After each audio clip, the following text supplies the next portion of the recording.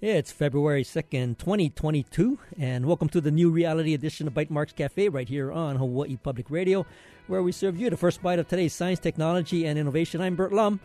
First up, I've invited Brian Dote from Tapiki back to the show to help us understand what exactly is Web3. And, of course, then we'll be joined by Pat Sullivan and Ian Kitajima from Oceanet, and they're here to tell us about how things are going with, taking an idea, a great idea, and developing it into an international company. And I'm really interested to hear some of the challenges along the way of that path. But now I want to welcome back to the show Brian Dote, and of course he's with Tapiki. And I noticed that he recently changed his Instagram handle to include digital equity and Web3.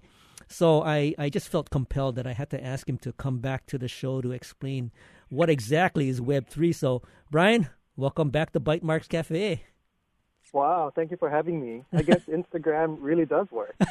Hey, for some reason your account just comes up first on my Instagram feed. So I'm always looking at it. Algorithm. Yeah, you must have tweaked that algorithm. Hey, so. I like the fact that you've got digital equity in there. You've got Web3, but I've been hearing kind of bits and pieces here and there about Web3, and as we all have grown through the Web 1 and Web 2.0, and now I guess this Web3 is entering into our vernacular. Just to recall, what was Web 2.0? Yeah. So you ready to walk down memory lane, Bert? Sure. Let's quickly go down Web 1, 2, and 3. Okay. So Web 1.0 was like the original web. If you remember, we actually started with browsers that couldn't even load images. There was no video, no imagery. It was text-based. I remember in college, all I could do was look up movie times and some news articles. But Web 1 was all about hyperlinks, information, static web pages linking to other static web pages, and that was sort of the information highway or superhighway. Right. I remember using Pine and FTP. Yeah, Pine. Exactly. Okay. Yeah. Those are the days. So then Web 2.0 came around, I would say early 2000s, and its exact timing is subject to debate, but Web 2 was the mobile social cloud internet, right? It was where in Web 2 you were the product. You created content for social networks, YouTube, Facebook, Instagram, and these big companies monetize your content and your data in your community to make their revenue. And so some platforms paid creators, others didn't. You can make a ton of money on YouTube, for example, but Facebook isn't paying you to post to Facebook or Instagram. And in the mobile social cloud web of Web 2.0, brands really leveraged all your personal data. Right. Targeted marketing, outreach, customer retention, marketing automation. All those pieces were based on who you were, what you did, what you shared, what you clicked, what you bought, etc. So that's the state of affairs as it stands today. Web 2.0, the large internet giants controlling all of that. Mm-hmm. And what's exciting about Web 3.0, or Web 3, as it's called commonly, is that it's the decentralized internet. And I'm going to go quickly over a few of its components. But in Web 3, as opposed to Web 2, where you are the product, in Web 3, you are the platform. Because in a decentralized internet, you control your data, and you control all of the pieces, sort of your digital footprint. And I just want to preface that with saying, Web 3 is pretty abstract. Mm-hmm. It's like this collection of technologies clumped together, kind of smooth over the ugly parts and call it something, and we called it Web 3. It's still a lot of different nascent technologies, but I'll go over a few of those. Yeah. These technologies really make this decentralization possible. So some of the key components of Web 3 is decentralized finance, or DeFi. And this is done through things like Ethereum, which allows smart contracts. And so you can create actual financial investing instruments without a central authority. So that's one component of Web 3. Mm-hmm. And this is my take. Web 3 is ever evolving. So by the time this show airs, it's probably changed. We'll go with what I have. Okay, sounds good. A second piece of Web 3 is NFTs and virtual goods. I'm sure you heard all the buzz both positive and negative regarding NFTs, but that's a key component to the Web3. Its underlying assets are not interchangeable with NFTs, right? They're unique tokens, and there's a whole economy around that. Mm-hmm. A third piece of Web3 is decentralized governance, and I'm not sure if you've heard of DAOs or decentralized autonomous organizations, but using the same technology as Ethereum, you can create organizations that are autonomous with no central authority, where smart contracts and bits of code and algorithms kind of govern how things are managed, which includes sharing of wallets, voting rights, membership, and all those other things. Wow. The last two, quickly to go over, Web3 is decentralized cloud services. So today, we all know Amazon, Google, Microsoft, they own this space. Mm-hmm. But some of the protocols in Web3 allow the edge computing to make it beyond those and to perhaps your neighbor's computer or a computing center down the street. It kind of decentralizes cloud services. And the last one, which is really important, I think, is the self-sovereign identity. And this is where you and I, the individual, has control over our own identity. Because right now in Web 2.0 world, we don't control, authorize, or actually have any say in the dissemination of our digital credentials, right? And when you see all of these leaks of usernames and passwords, we have no control over that. And we actually have no control over the brokers who manage our login credentials. So with self-sovereign identity, the idea is to put that control back into the hands of us. Mm-hmm.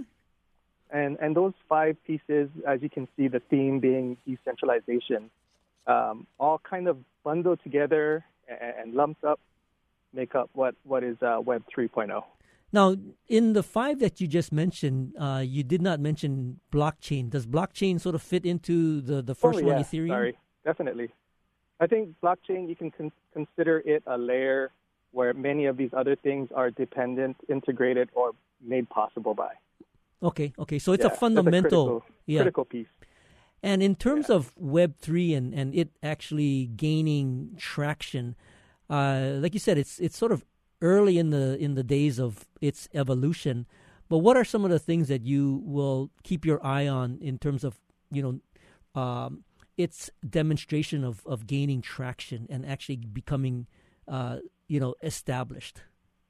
Yeah, I think it's something that I want to caution people. It's not going to appear overnight. It's not like you come into your kitchen, flip the light switch, and boom, on your kitchen table is Web3, mm-hmm, right? It's going to happen in fits and spurts in different industries. But if you keep your eye on what's happening in decentralized finance and the cryptocurrency world and NFT world and virtual goods and all of this as it swirls and morphs around the metaverse, and that might be a topic for another day, is the areas that I would keep an eye on. Well, very good.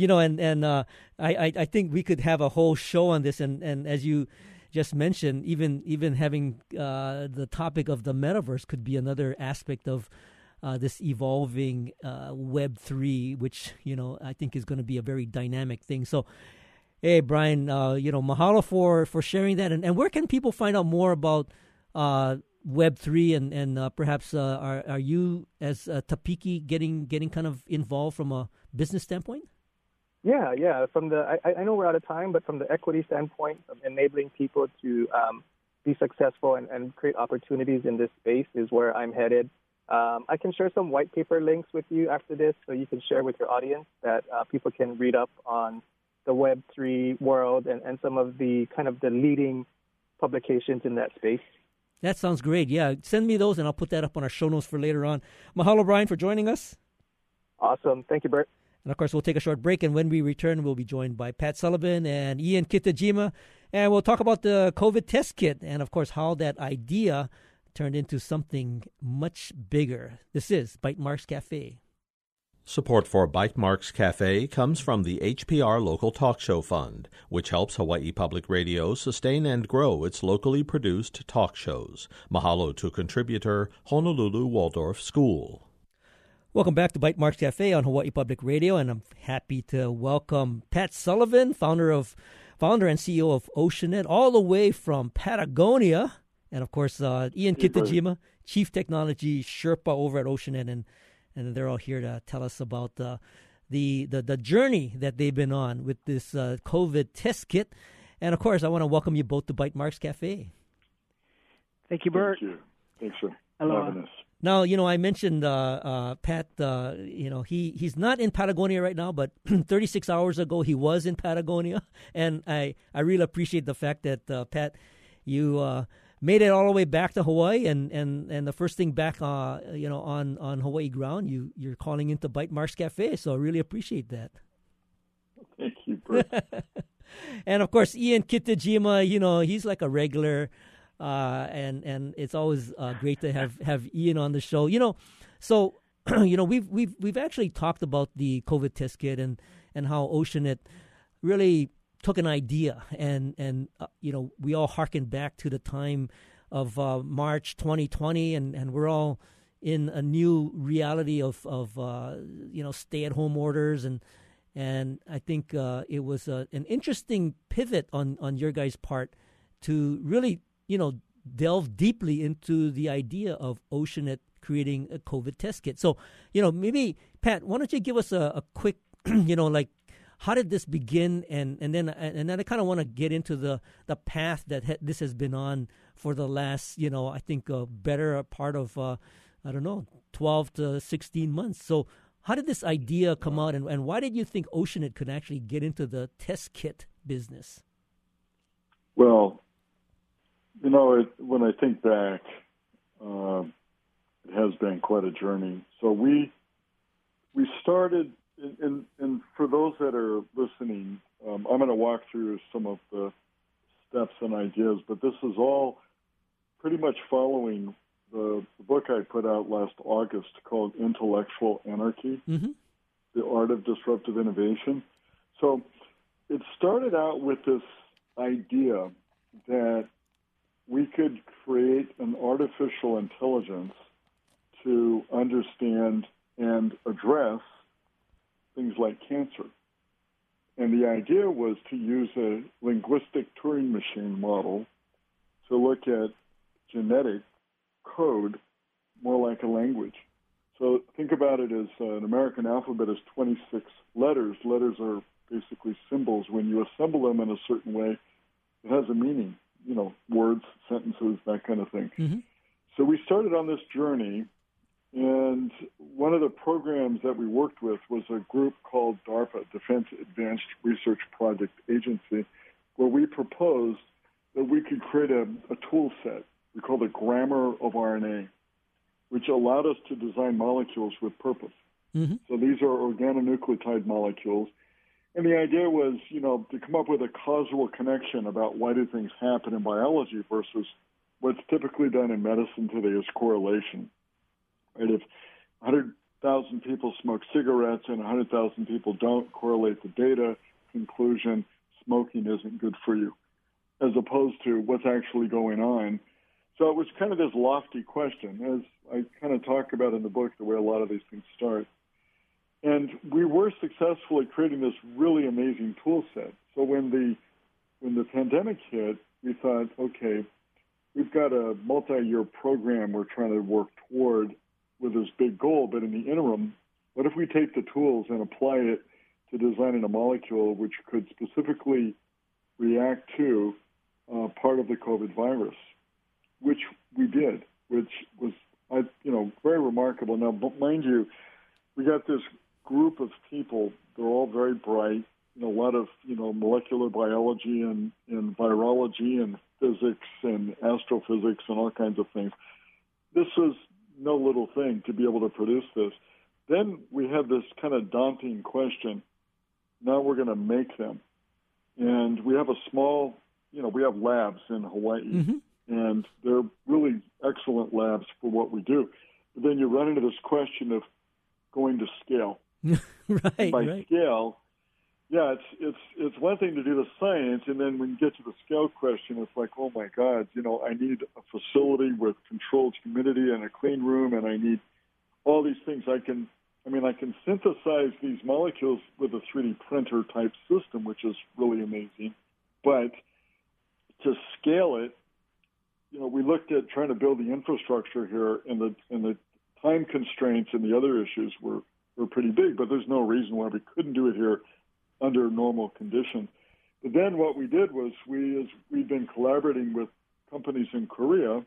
We found an interesting company that wanted to work with us because we'd really created an entirely new platform technology and had successfully designed a molecule using this method. And that alone was remarkable. But then we got into this question where how do we work with this really amazing group, which was focused more on veterinarian types of applications and other things, but they had all the basic pieces. We're going to teach them what we were doing.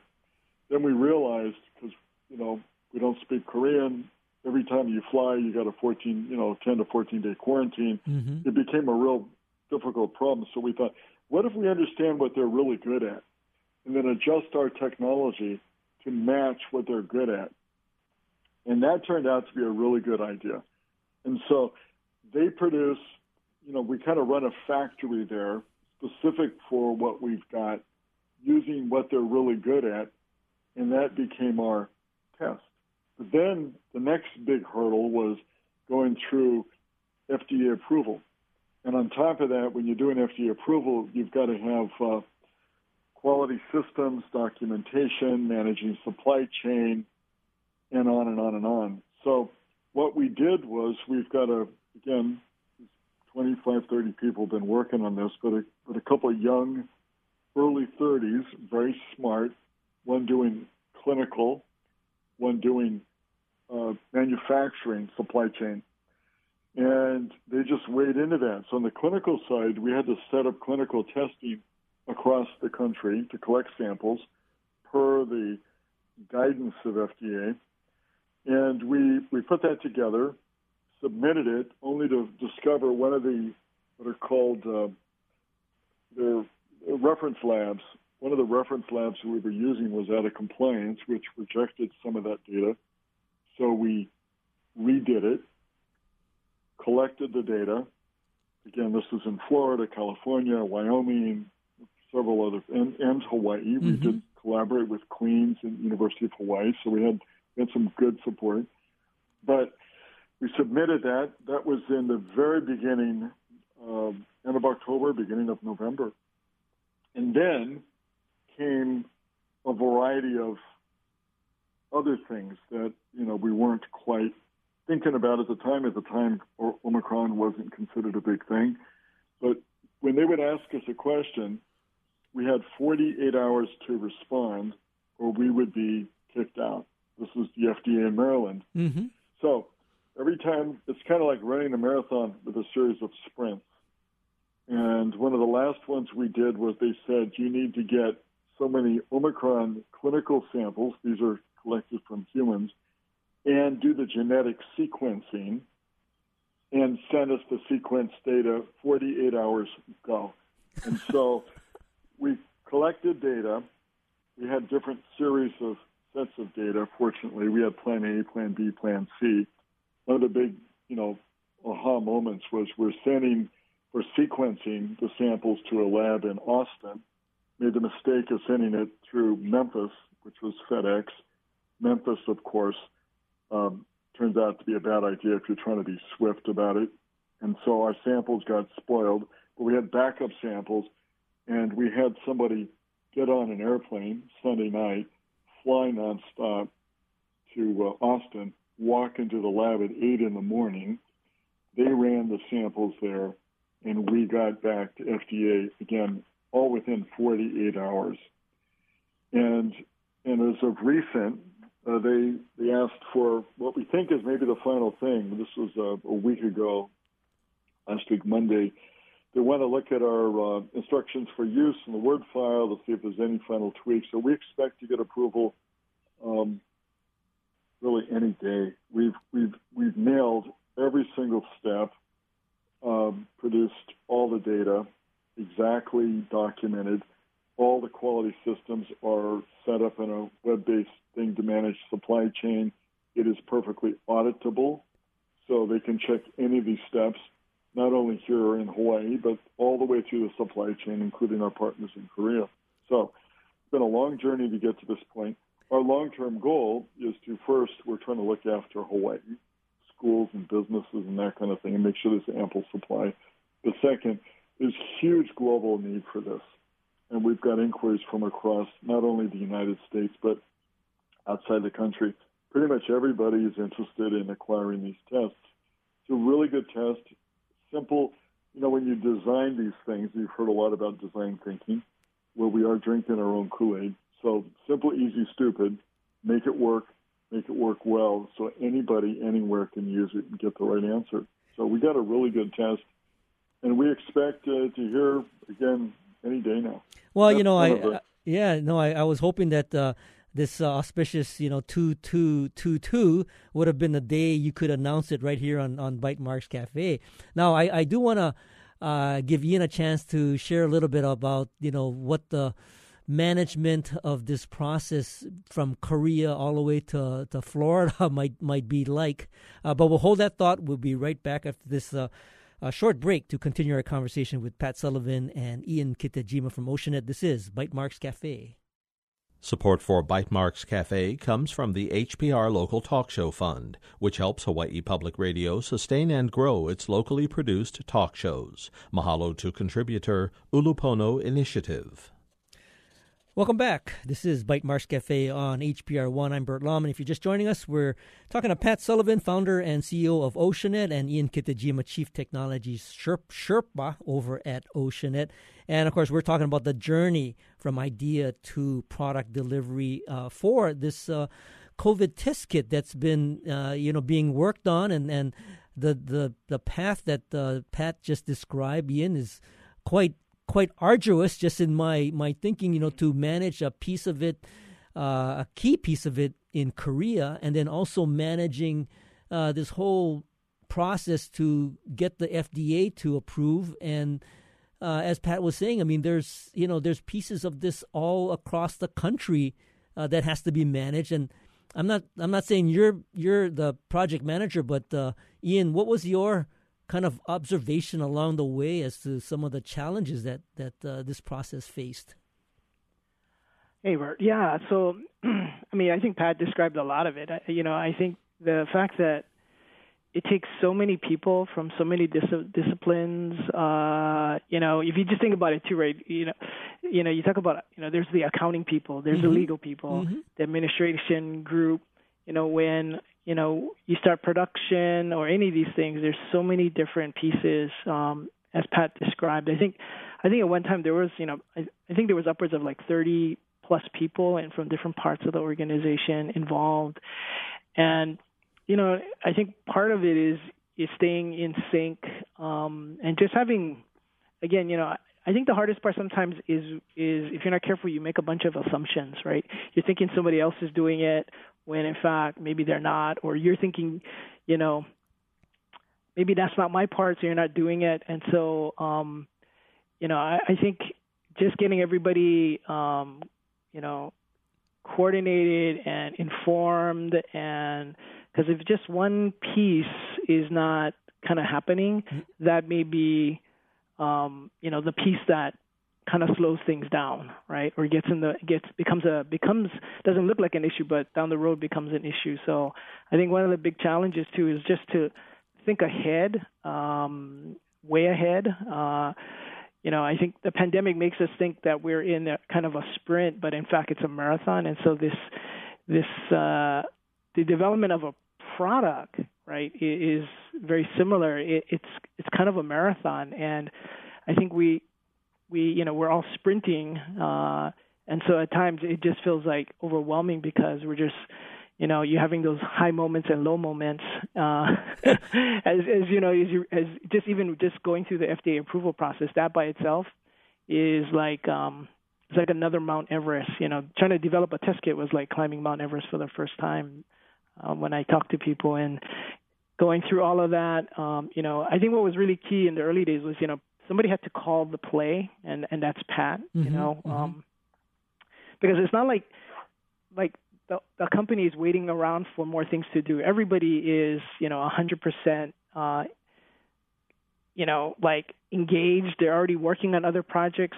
So to throw this one out and say, okay, we're going to climb Mount Everest, only somebody like Pat can actually call the play and, bring everybody together, right, and get us all organized and get going. And that's kind of how it starts. Somebody's got to be the visionary, and that's what Pat does. And then the rest of the team starts filling in as we kind of figure out what our roles are and start playing this. We always use kind of the jazz analogy, but it kind of is like that, right? You start figuring out maybe where you can help and where you can add value, and that we're on this very long journey, right? And once we get the FDA approval, it starts another journey. Another Mount Everest. This is, now you got to scale up, scale production and figure out all the logistics. And what do you do when a shipment, is delayed or it's defective? Right. So this journey is not over, and I'm just impressed with you, Pat, and Ian and Oceanit, just staying true to the mission, because all along the way, I mean, this could have been so daunting that you guys could have thrown in the towel at some point in time and said, "Oh, this is too tough. We can't do this." Well, it's kind of like coaching a team in the Super Bowl. I mean, we know we're outgunned. They've got better uniforms. They got better equipment, but we've got this commitment and this drive, no matter what happens, to keep going. And it never would have happened without this amazing group of people. I mean, and that's an understatement. People getting knocked down, getting back up in the game. Well, right? Pat, that's what it takes. Pat, we only got about a minute, but I know you have a quick comment to say about how we can perhaps do more of this in Hawaii. Yeah, I think it's important to realize that geography isn't the central issue. It's the desire to do something and getting the team to work together. This is all about innovation. And if we want to diversify the economy, which I think is a good thing, we still want visitors, but we can do so much more. And the talent we have, these are mostly local folks. They're super smart, they're fearless, they're hardworking, and it makes me proud to work with this team every single day. Well, that's great. And, I will definitely want to keep track of this FDA approval and the journey that Oceanit is on with this test kit. And we will continue to tell this story because I think it's a great story and a great example of how Hawaii can do more than what is currently being done and diversify this economy. Pat Sullivan is the founder and CEO of Oceanit. Ian Kitajima is the Chief Technology Sherpa over at Oceanit as well. And, of course, I want to thank them for joining us today. And, of course, thank you for listening to Bytemarks Cafe. Join us next week when we'll learn about the True Initiative and how they're helping the IT workforce development in Hawaii. If you missed any part of this edition, you can find the podcast of tonight's show on bytemarkscafe.org. And if you have any comments or suggestions, feel free to email me at bytemarks@gmail.com. You can also find me on Twitter. I'm at Bytemarks. Our engineer is David Chong. You can catch us on HPR1 every Wednesday or anytime via the HPR app, iTunes, Google Podcast, and Stitcher. You stay safe. You stay awesome. We'll see you next week on another edition of Bytemarks Cafe.